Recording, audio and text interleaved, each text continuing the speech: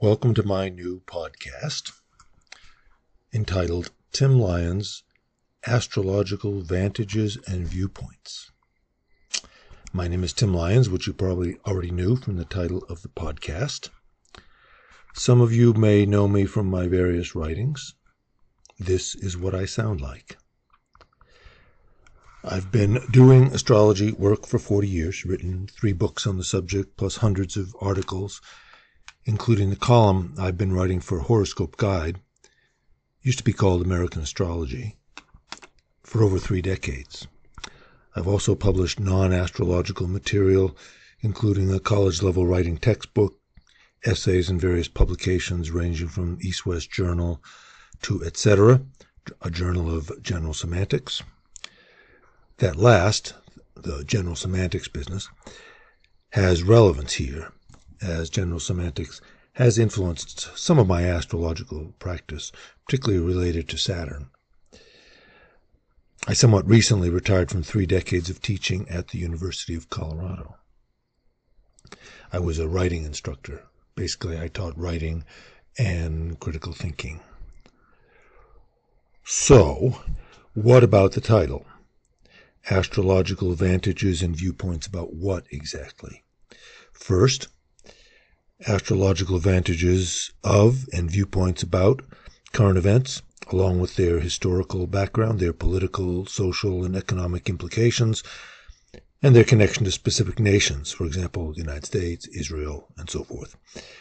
These sections will deal with what astrologers call mundane astrology, distinguishing it from, among other things, the astrology that deals with the psychology of persons. Though the two, of course, have some overlap when we speak about the psychology of world leaders, for example, or even of nations. The psychology of, let's say, Andrew Jackson or that Donald Trump fellow has clearly influenced collective events. That seems obvious to all of us, but still we want to keep the two practices a little bit separate, at least conceptually.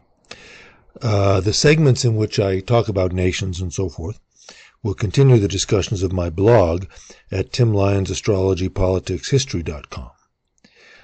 I will, though, continue to use that blog site to post horoscopes and other written or graphic material, for example, horoscopes, related to the podcast. And otherwise, the blog will cease to exist. Second, vantages and viewpoints about what we can call psychological astrology, the stuff of individual readings. Though the astrology of collectivities like countries and corporations has many connections to the astrology of individuals, what we can call psychological astrology, the astrological symbols take on different, though analogous, meanings in the latter as compared with the former. And it seems to me, too, that nations and collectivities generally respond more automatically and blindly, and problematically, really, to astrological developments than people do. After all, collectivities, nations, corporations, etc., lack something that people have. They lack a creative center of consciousness and awareness from which to effect change, with the effecting of change happening, hopefully, through a growth in awareness. Nations and corporations and such don't have any awareness as individuals do. And masses and collectivities often seem blind, even when they're led by purportedly visionary leaders.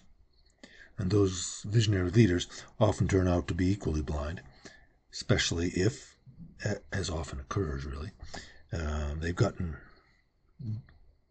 blinded, you might say, through their collective obsessions, their ambition, their unexamined assumptions, usually related to collectivities. For example, the one people often call patriotism.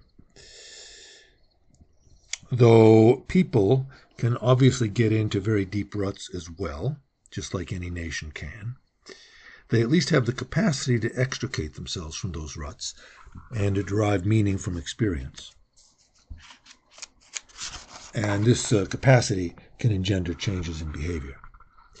And this is true even if we often translate our misunderstandings, or mistranslate our understandings, you might say.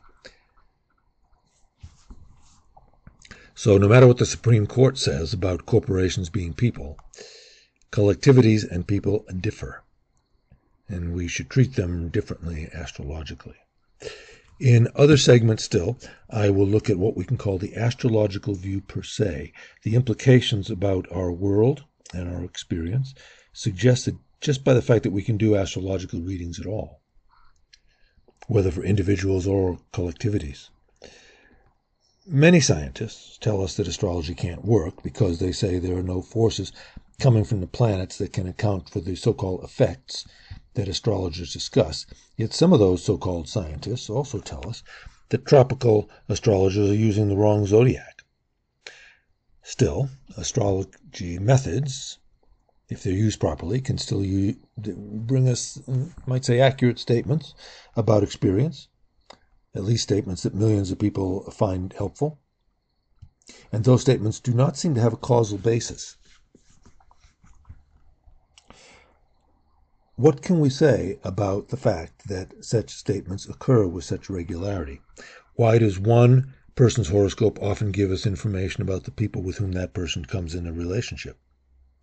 And what insights, you might say, might astrology give us about our experience and our world in general?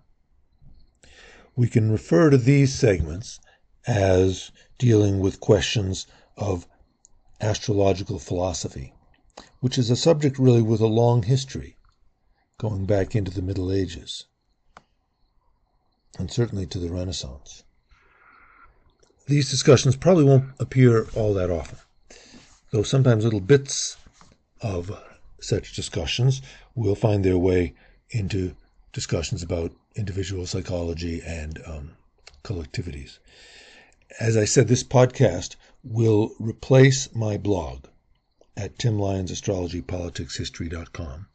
But I will still use that site to post horoscopes, maybe some written material, I'm not sure, graphic material, visual aids, etc., that are relevant to these discussions. Because if you're listening to me and I'm talking about a horoscope, it will probably help if you can actually look at the horoscope that I'm talking about, and so I will post them there. I hope to publish segments of this podcast every 2 weeks or so, once I get the technology mastered.